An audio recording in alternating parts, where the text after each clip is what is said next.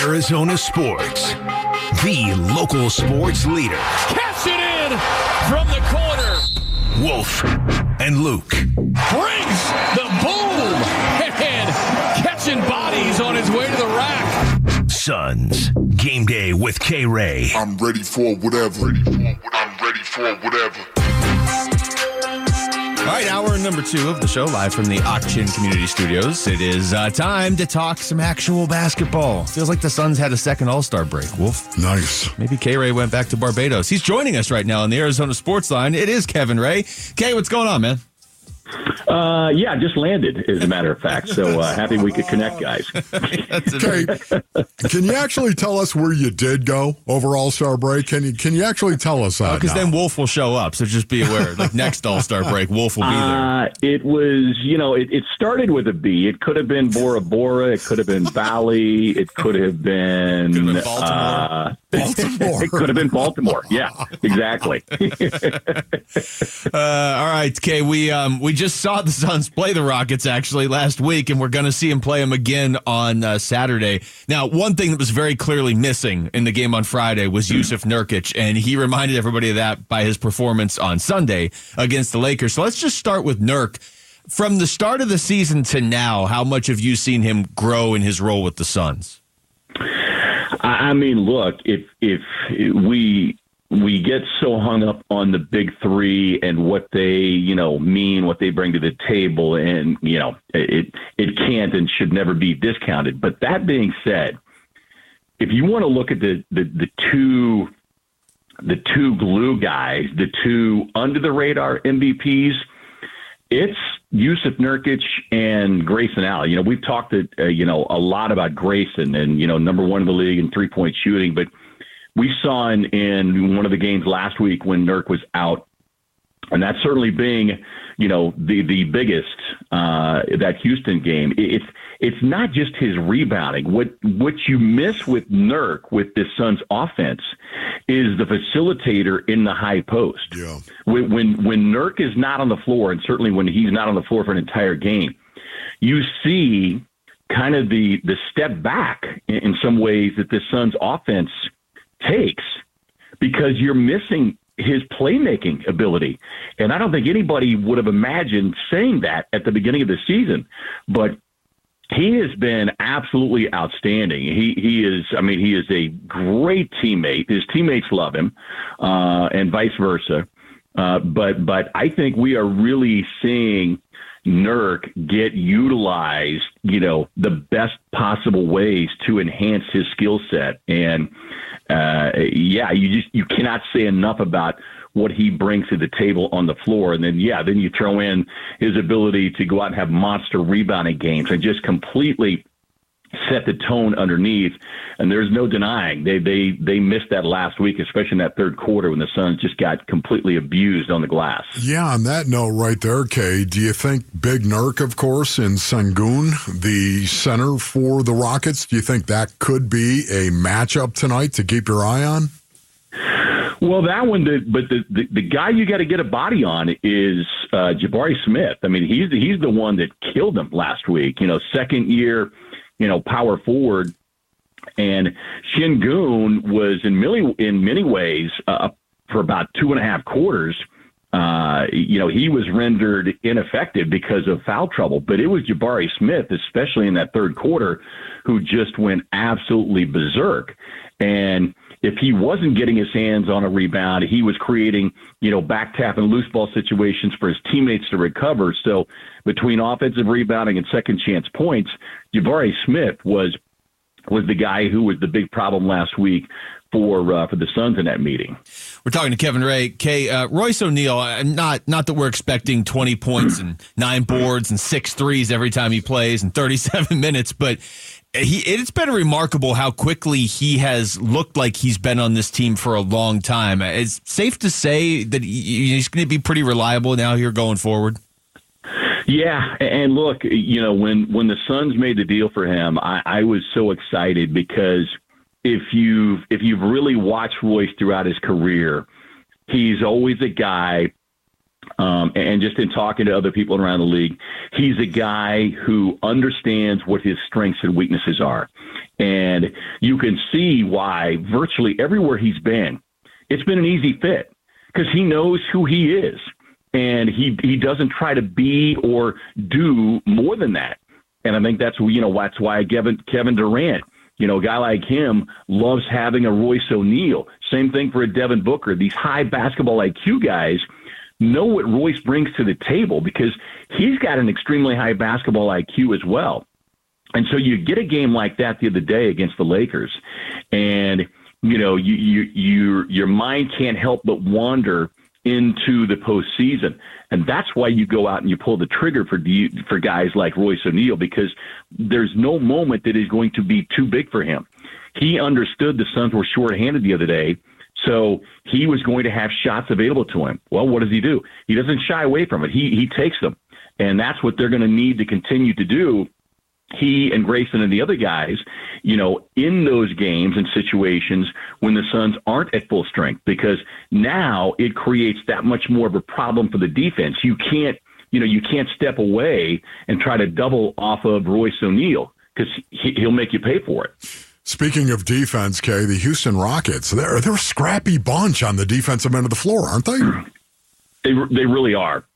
And look, they have taken on the personality of their coach, Ime Udoka. And it's a team that, they got up to a hot start, and it wasn't just, their explosiveness offensively, but they were one of the highest defensive rated teams in the league, and they have been especially stingy at home. They scramble all over the floor, and that's where they gave the Suns fits the other day in Houston. The Suns just could not, kind of counter and find a way to really exploit the scrambling defensively. You can do that when you're young. And so that's why I'm hopeful the Suns can be, close to full strength here tonight, because then you really put Houston in a bad way and you make them determine, okay, are you going to continue to scramble and double, on the ball? And if so, the Suns then have to make the right decision. But yeah, it's a team, a young team, a little bit like in Oklahoma City the last couple of years. They're just going to keep coming at you. And it doesn't matter, like the Suns, found out, it doesn't matter if you got a 16-point lead early. They are going to keep chipping away and keep coming at you. That's where you got to take care of the basketball and you got to rebound the ball. We're talking to Kevin Ray. Bradley Beal's officially listed as questionable with a left hamstring injury management. So that's how the NBA is wording it. When he comes back, whenever that is, do you think there's going to need to be sort of a reacclimation period for the whole team, or is it going to be as simple as he steps back in and they pick up where they were a couple weeks ago? Because now we're starting to get up against it here if we need a reacclimation period for everybody.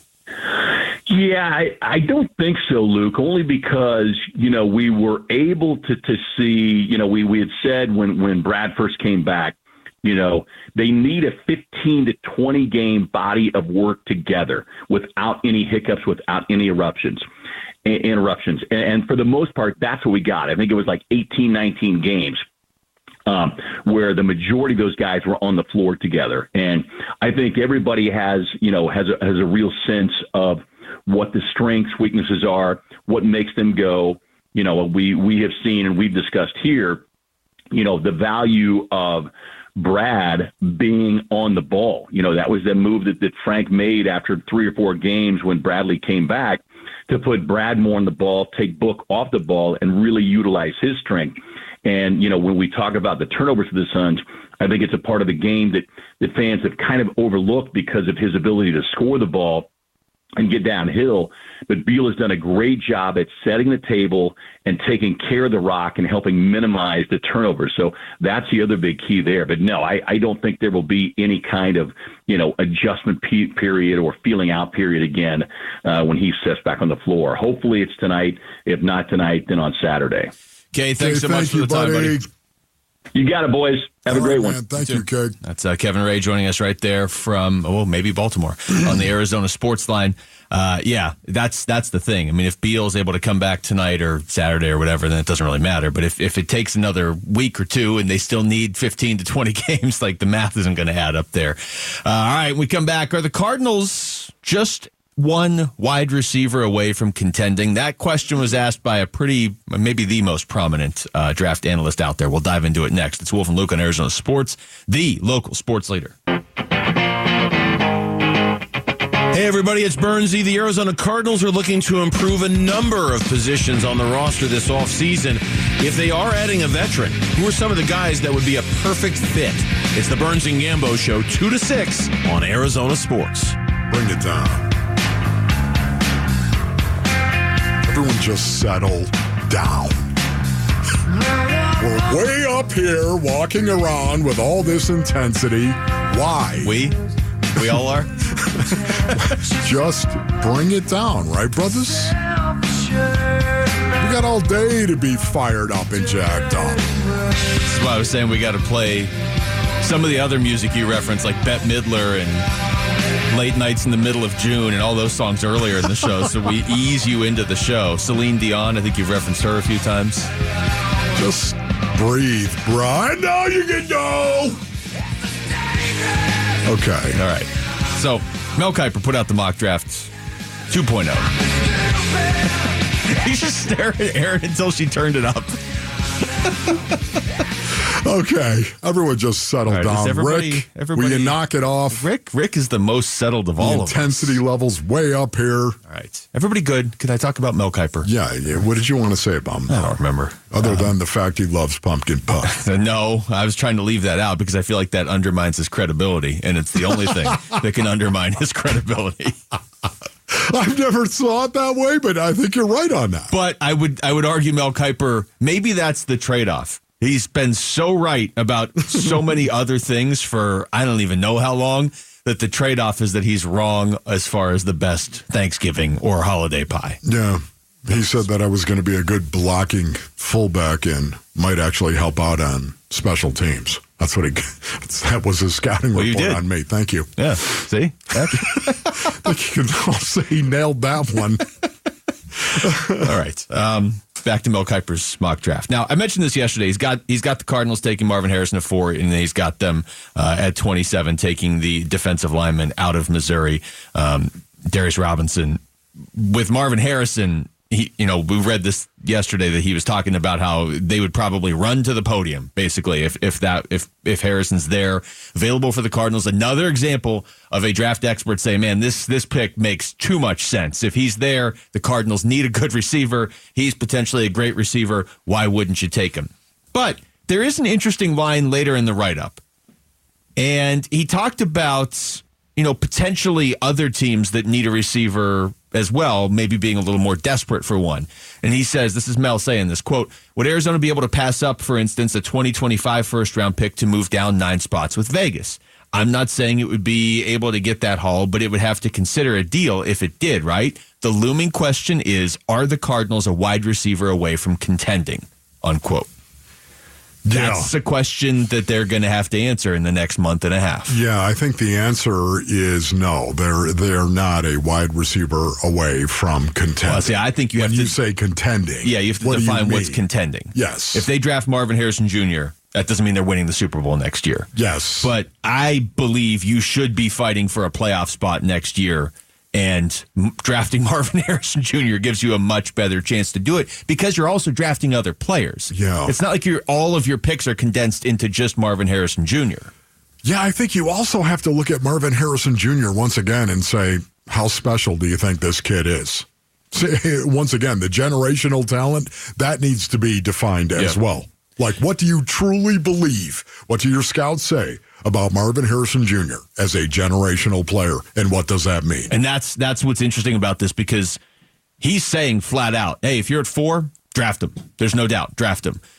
Where he's kind of taking it in a new direction that we really haven't seen a whole lot in these mock drafts is, but what if another team's like, that's all we need, and they're willing to overpay for him? That's where what you're saying comes into play. Is he the best receiver in this draft, or is he generational? Right. And, that scenario he lays out right there, Vegas doesn't have a quarterback right now, so I would be wary of them doing it, because if you draft Marvin Harrison Jr. and you don't have anybody to throw him the ball, what's the point? Yeah. But just to use that as an example, I mean, would the Cardinals drop down to, what is the Raiders draft at 9, I believe, 9 or 11? Was it Okay. They're 13. Okay, so 13, you're probably not getting Neighbors or Odunze either. Okay, but once again, is he going to do what he did last year? He go from number 3 to number 12, and then boom, up to number 6.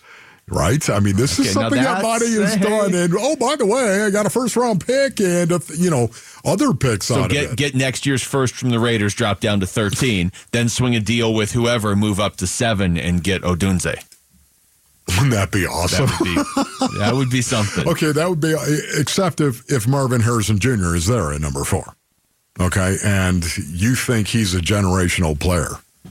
Here's the one thing about it. We all know Marvin Harrison Jr., okay, Rome Odunze, ladies and gentlemen, and Malik Neighbors. Those 3 guys, they're all bunched up right there on many, many boards. I think they're going to be very, very close in terms of top 10 wide receivers, of course. I can guarantee you. Okay, I shouldn't. Yeah, I was going to say, what are you going to guarantee? What I've never guaranteed anything, let alone made a prediction. You're about to make a career guarantee for one of these guys. Why did I say that? It's a figure of speech. Let me see if I can guess what you were going to say. Were you going to say I can guarantee you one of them doesn't live up to the hype? One of them's going to be a bust. Okay, but you're not guaranteeing you knew that was coming. I'm not going to guarantee it. Okay? And I'm not rooting against somebody so that I'm right. The odds would say, history would tell us that at least one of them is going to be a bust relative to being a top 10 maybe pick or even whatever. 2. I wonder, I have a hard time looking at Rome Odunze and Marvin Harrison Jr. and seeing any type of bust whatsoever. Me too. Honestly, maybe Rome Odunze in 5 years is like a really good number 2 receiver, and you're like, hey, we took him with the 4th pick, or we took him with the 7th, and that was too high. But I don't think he's going to be a bust, and I definitely don't think Marvin Harrison Jr. is going to be a bust unless these guys get hurt. You know what I mean? This has got to be, in terms of the very top of the class for receivers, this has to be one of the best classes in recent memory. Yeah. I mean, it's deep in the sense that you could see 7 go in the first round, but then also these top 3, they're not. A lot of years it's like, hey, here's the top 3 receivers, and one of them is the 5th best prospect, and one's 12, and one's 18. We're looking at Daniel Jeremiah's list the other day. It was, okay, one of them is number 2, one is number 3, and one is number 4. Yeah, I know. 3 of the top 4 prospects, according to him in this draft, are receivers. Now, that's just one man. Just one man. Once again, but and I don't know if he likes pumpkin pie. Eye of the beholder, and I guarantee he doesn't like it. Why would he? The odds say that he wouldn't like the it. The odds say pumpkin pie is a bust. There are 17% of the population that loves pumpkin pie, and 83% of it that cannot stand it. Barf bag, please. Having said all of this, I'm looking up those numbers. I think you need to come back once again to Marvin Harrison Jr. and the generational player and the possibility of moving down. Is that, do you think that could be a situation? I do believe that is alive. It's all going to be about to what degree, how badly, Mel, how badly do teams want to move up to number 4 to get that guy? How badly? And I think you've got to keep that open as well, because we know Monty loves to do it. I don't know if just a first-round pick next year, not like that's nothing. You got to throw something else in there, too. Well, I don't know if it would be enough for me to not get any of the 3. What he's just the scenario he's just throwing out as a hypothetical. The Raiders are like, hey, we want Marvin Harrison Jr. We'll give you pick number 13. We'll give you our first rounder next year. We move up to 4. I don't know if that would be enough. Unless I knew, like you were saying, I could move back up to 6 or 7 and still get Rome Odunze or something. And I don't know how you can know that for sure in the moment, right? I mean, no matter what anybody tells you, the second you hang up with the Raiders and you've made the trade down, you've never dialed so fast to call whoever you were supposed to trade back up to for, at number 7. It obviously worked last year, but I don't know that you can count on that. By the way, according to the internet, 35% of Americans say pumpkin pie is their favorite. Oh, okay. 35%. Yes. Oh, that's twice of what I said. And 17. It's alarming, really. Yeah, it is alarming right now. Mel, did you want to say something? Well, I just didn't know if you guys see a scenario where the Cardinals maybe trade back before the draft. Do you think it's only going to happen on draft night? Because as we sit here, a lot of the top 3 picks when they trade back happen sometimes before the draft. And last year, when the trade went down with the Bears and Panthers, that was during the combine. Yeah. I don't think he'd do it. It's just me. I don't think he'd do it. And I think it's because of how high the pick is and because of draft day leverage. The draft day. Oh, how badly do you want? Oh, you had all these plans that you wanted. You wanted Marvin Harrison Jr. Just look at me right now. You know you want Marvin Harrison Jr. Well, guess what? You're not going to get him because we're going to draft him at number 4. Unless you give us 2 number 1s. Yeah, when it's like 20 minutes away from being I'm reality, exaggerating. Yes. And the other thing, too, if we're talking Raiders, and I know the Raiders GM said that they're not trading Devontae Adams, but if they gave you Devontae Adams and something, would that be enough? What you talking about, Mel? That would be interesting. I'd be Man, that wouldn't be That's a whole different conversation right there. But once again, contending too. I think you need to clarify this right here. No, they're not a wide receiver away from contending. Because when you say contending, we're talking about the Super Bowl, right? A championship. We're talking about the whole thing. In general, yeah. But for me, I thought Cardinals fans were very patient last year of, hey, look, we get it. New coach, new GM, quarterback's hurt. We're not contending even for a playoff spot in 2023. I don't think you get that buffer again now next year, and I don't think you should. I mean, it's the NFL. You should. If you play 500 when Kyler's starting, then you put a better team around him. You should be better than 500, right? Yes. 9 wins, 10 wins gets you in the conversation. More on this as the show unfolds. Thanks. You held up your hand like you had something had to say. I did. Oh, okay. Text us your thoughts to the FanDuel text line at 620 right now. We come back. Phoenix Suns, are we back in a position where they could actually sneak up on some people if they get going? That's next. It's Wolf and Luke on Arizona Sports, the local sports leader. Hey, it's Gambo. The Suns return to action tonight. Will Bradley Beal be back on the floor with Devin Booker, Kevin Durant, and Bol Bol? We'll preview the game on the Burns and Gambo Show starting at straight up 2 o'clock.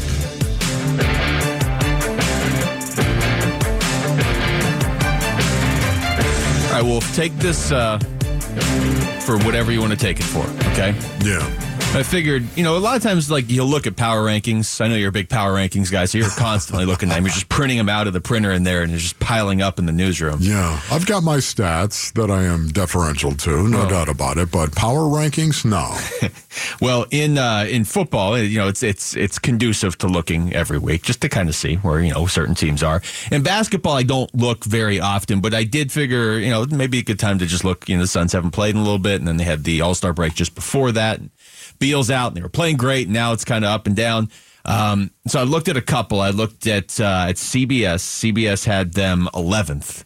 And I looked at ESPN. ESPN had them 9th. Okay. Just inside the top 10. Just inside the top 10. But it's just a list. But if they finish the season, let's say 9th, that's not what any of us or Matt Ishbia or any of the players signed up for. You didn't go all in for 9th in the NBA, okay? We got the big 3. We're going to be number 9. Yeah, baby. Right inside the top 10, but not showing off. Yeah.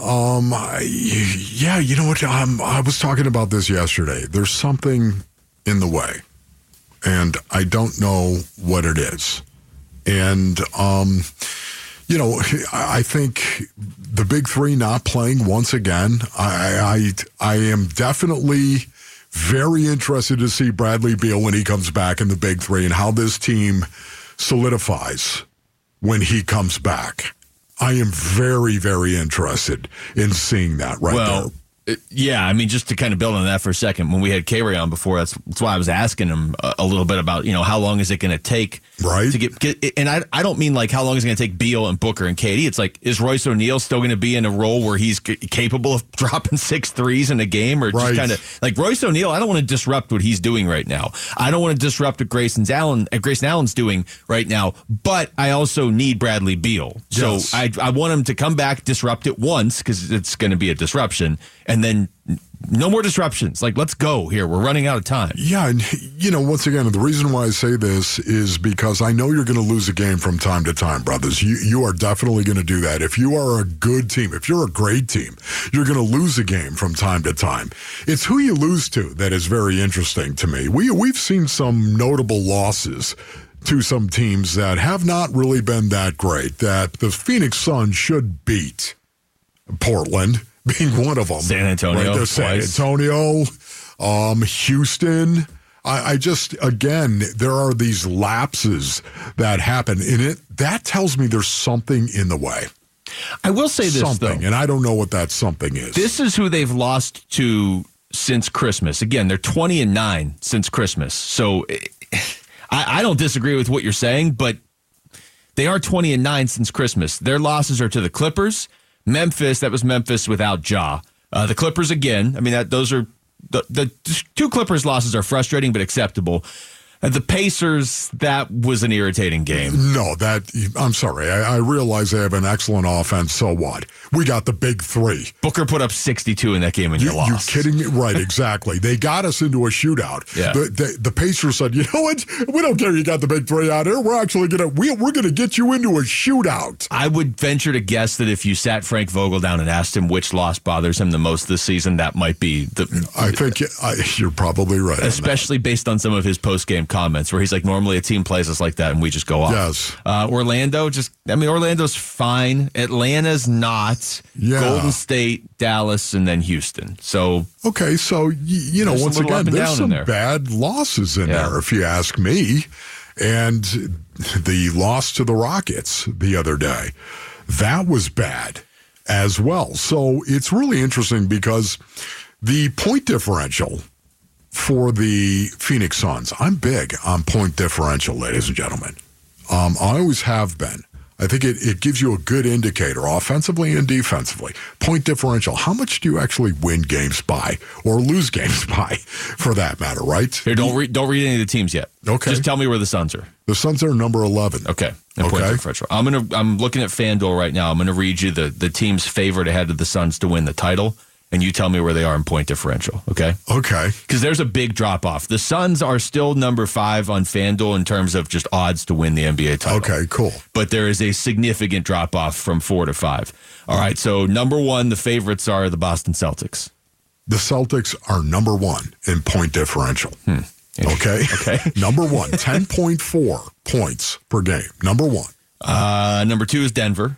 Denver's actually number 7 in point differential. Okay. 4.1. The Clippers, they're number 3. Clippers are number 5 at 4.5. All right. And then the Bucks. The Bucks are actually number 8. So all 4 of them, right there. But so still top 8. Yeah, absolutely. Top 8 right there. But it goes Boston, OKC, Minnesota, Cleveland, and the Clippers. There's your top 5 point differential. What do all those teams have in common, Bass? I mean, ask yourself that. They're winning a lot more games than they're losing games. That's what they have in common right there for the most part. That takes good offense, good defense. Who are the teams? Boston, Minnesota, OKC? Yeah. Cleveland and the Clippers. So those, just in terms of record this season, those are 5 of the top 6 teams. There it is. Then right Denver's the other one. So point differential is a good way to look at it and say, man, I wonder, how is this team playing basically right now? The Houston Rockets, number 24 in point diff, and the Phoenix Suns, number 11. So going back to the original conversation where some of these entities had the Suns out of the top 10 at number 11. Mm-hmm. Interesting. Yeah. Yeah. And it makes me just, if this team gets rolling, and I know we're going to hear this when the playoffs start. We're going to hear, though, even nationally, it's like, well, this team does have Kevin Durant, Devin Booker, and Bradley Beal, so they can be dangerous. And certainly if the Suns start to put together a run, there's probably going to be some revisionist history nationally of like, oh, yeah, obviously we saw this coming, even though most people don't seem to see it coming right now, and it might not happen. But if they go on a run, you could see potentially them maybe crashing a party that everybody has already decided Boston, Milwaukee, Denver, and the Clippers are the 4 teams that are going to, right? That's going to be your Western Conference and Eastern Conference finals. Clippers, Nuggets, Celtics, Bucks, right? And who could possibly break that up? I would argue the Suns are outside of those 4 the next team most likely to break it up, because if they get going, they could beat, I would say, anybody except Denver or Boston right now in a 7-game series. Something in maybe the way. Milwaukee. Something in the way right now. I'm not saying it can't be rectified, but it just feels like there's something in the way for me personally. NASCAR returns to Phoenix Raceway March 9th through the 11th for the Shriners Children's 500. Get ready for a thrilling experience as NASCAR heads west. Drivers like Kyle Larson and Chase Elliott are going to take on the Desert Jewel. For your chance to experience this, head to the contest page on ArizonaSports.com and have a chance to win tickets. When we come back, what kind of culture is Jonathan Gannon bringing to the Cardinals? He spoke about what he's trying to do at the NFL Combine. You're going to hear what he said next. It's Wolf and Luke on Arizona Sports, the local sports leader. Suns versus Rockets. Pre-game at 6 on Arizona Sports 98.7 and the Arizona Sports app.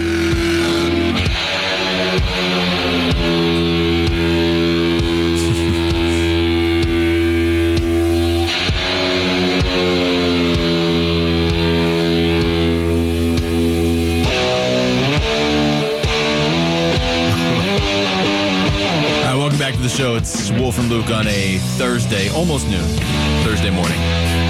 Monty Ossenfort at the Combine. It was funny. Like, he talked, he said a lot. JG talked, he said a lot. We couldn't get to all of it yesterday, so we had to, be organized and stuff like that. And, Wolf, I know you're a big proponent of being organized and getting out ahead of things, and you like to multitask a lot. That's one of your I do. hobbies. Believe it or not, there are some things that I obsess on. And I will tell you right now, the ideas, I love the ideas. I'm really good at the idea thing. The what, ladies and gentlemen? It's the how that I'm not good at. I stink at that, as a matter of fact. And that's with the Warrior Queen, the tactical level. That's where she shines. So it works out pretty perfectly. She's brilliant, and she's really good at the what, but she's also really, really good at the how, where I'm not. Okay? And I just admit it right now. I'm not. I was going to say you're helping her with the what, but if she's already good at the what, then let's go do this and let's go do that and let's go do this here. Okay, good. How are we going to do that? Well, I don't know. What are you talking about? Now I don't even remember what I was going to say. But Jonathan Gannon and Monty Ossenfort were talking the Combine the other day, and we didn't have enough time to get through all of it yesterday, so we had to kind of spread some of it out. And Jonathan Gannon talking about the culture that they're trying to build, and Monty Ossenfort as well. Like I said yesterday, this is really the last time we're going to hear from them, or that we have to hear from them for a little while. Monty Ossenfort probably doesn't want to talk a whole lot to the media after this because he's gathering all the information he can at the Combine. He's talking to his guys, and then this is like studying for the biggest final exam of the year. Right, for the next month and a half for him and his front office. Monty on Tuesday talked about the culture that he hopes the Cardinals are building. I think really the culture that when we talk about it is guys that are willing to put the team first, the guys that are going to put winning above any individual interests, because ultimately if we win, individual accolades, individual success is going to follow. And so guys that have that mentality, that are mature, accountable, dependable, guys that are going to attack their job and with the goal to win, those are the type of guys that we're going to add. Yeah. Okay. So where do you start on that one right there? Team first. Once again, team first. Monty's really big on that. JG, we had JG on, or you played JG earlier, and JG was talking about the fact that, you know what, I love, we want somebody who loves ball, and then we'll put the team first. So you can see right there the priority with Monty Ossenfort talking about a team first.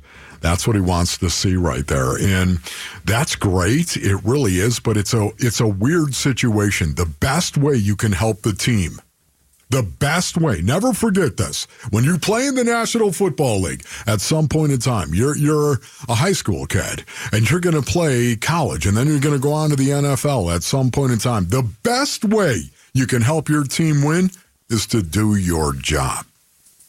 Period. It's about you doing your job, period. That's the best way you can be a teammate, a good teammate to somebody else. Well, that's really all you can do, too. I mean, is that not the sports version of control what you can control? Correct. You can't, as an offensive lineman, you can't control how your corner is going to play on defense. Like I would argue football maybe more than any other sport.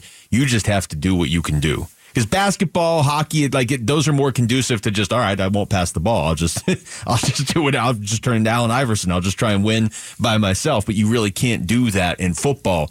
As much as we've heard Monty Williams talk about culture and Jonathan Gannon and what they're trying to build, I know you always say the interviews are such a big part of the process, Wolf, but I almost feel like for a team like the Cardinals, and they're probably not the only ones, but they have to be on the list of teams where the interview is that much more important right now, because the last thing you want to do is bring in somebody that runs counter to your culture at this stage in the building. Right. And that's a great observation. We were talking about this a little bit earlier, but it's so true based on it. You got to understand, one of the best things about the Combine is the interview process, of course. How many guys did they get to talk to again? 45. 45 guys.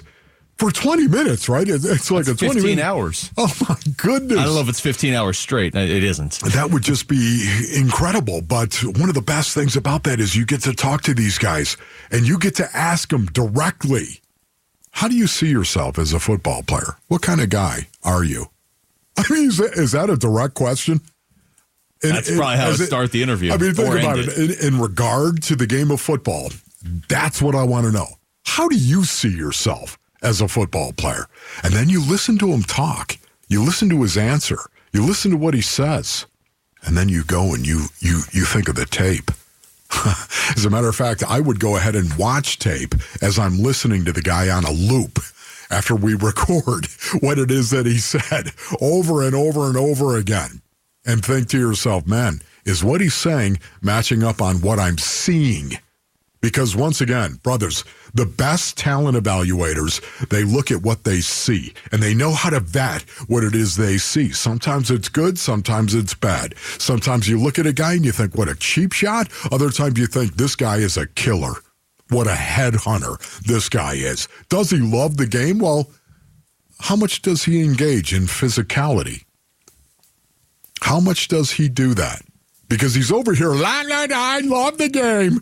I love it so much. Oh, my goodness, if I didn't have the game, it would ruin me. If I was interviewing you and you started talking like that, I'd cut the interview short. Okay, so, again, you got a guy that says how much he loves this game, and yet you're seeing him turn down some stuff on tape.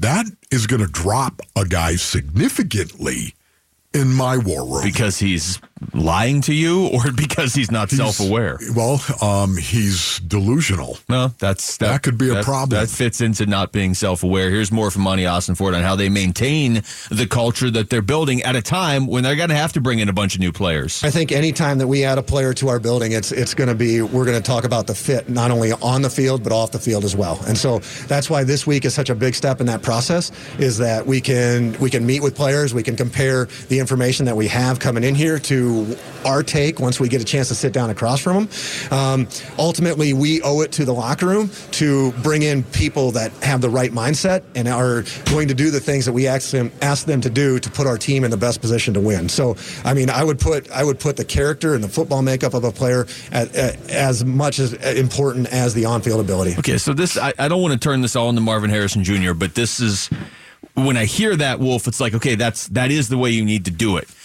But you could argue, if you're doing it that way, are you limiting yourself a little bit? Now, it's worth it, but you're limiting yourself to the sense where it's going to be tougher to find truly elite talent players that can also fit into that filter.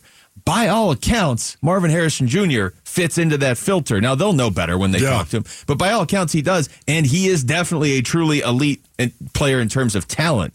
So again, if he's there, I think you got to take him. And honestly, any other player that might, deeper into the draft or whenever, if they have that elite physical talent and they fit your filter that Monty's describing, you can't pass on those guys. I know. Even to trade for more picks. I know. See, once again, that's the reason why I say define a generational player. For me, you just did.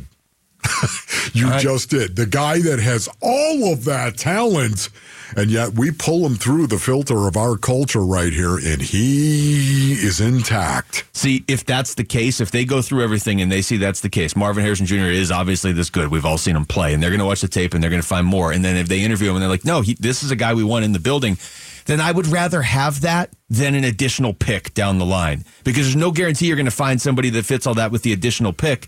You're talking about additional picks. I'll just go back and use the example Mel Kiper was given before, and he wasn't saying the Cardinals should do this. He was just throwing it out there as like be ready for a situation like this. If you're telling me I trade down with the Raiders and I'm picking 13, well, I'm not getting Marvin Harrison Jr. I'm getting another first-round pick next year from the Raiders. That could be the 21st pick in the draft. I may end up picking a guy that never even really plays for me after a year or two.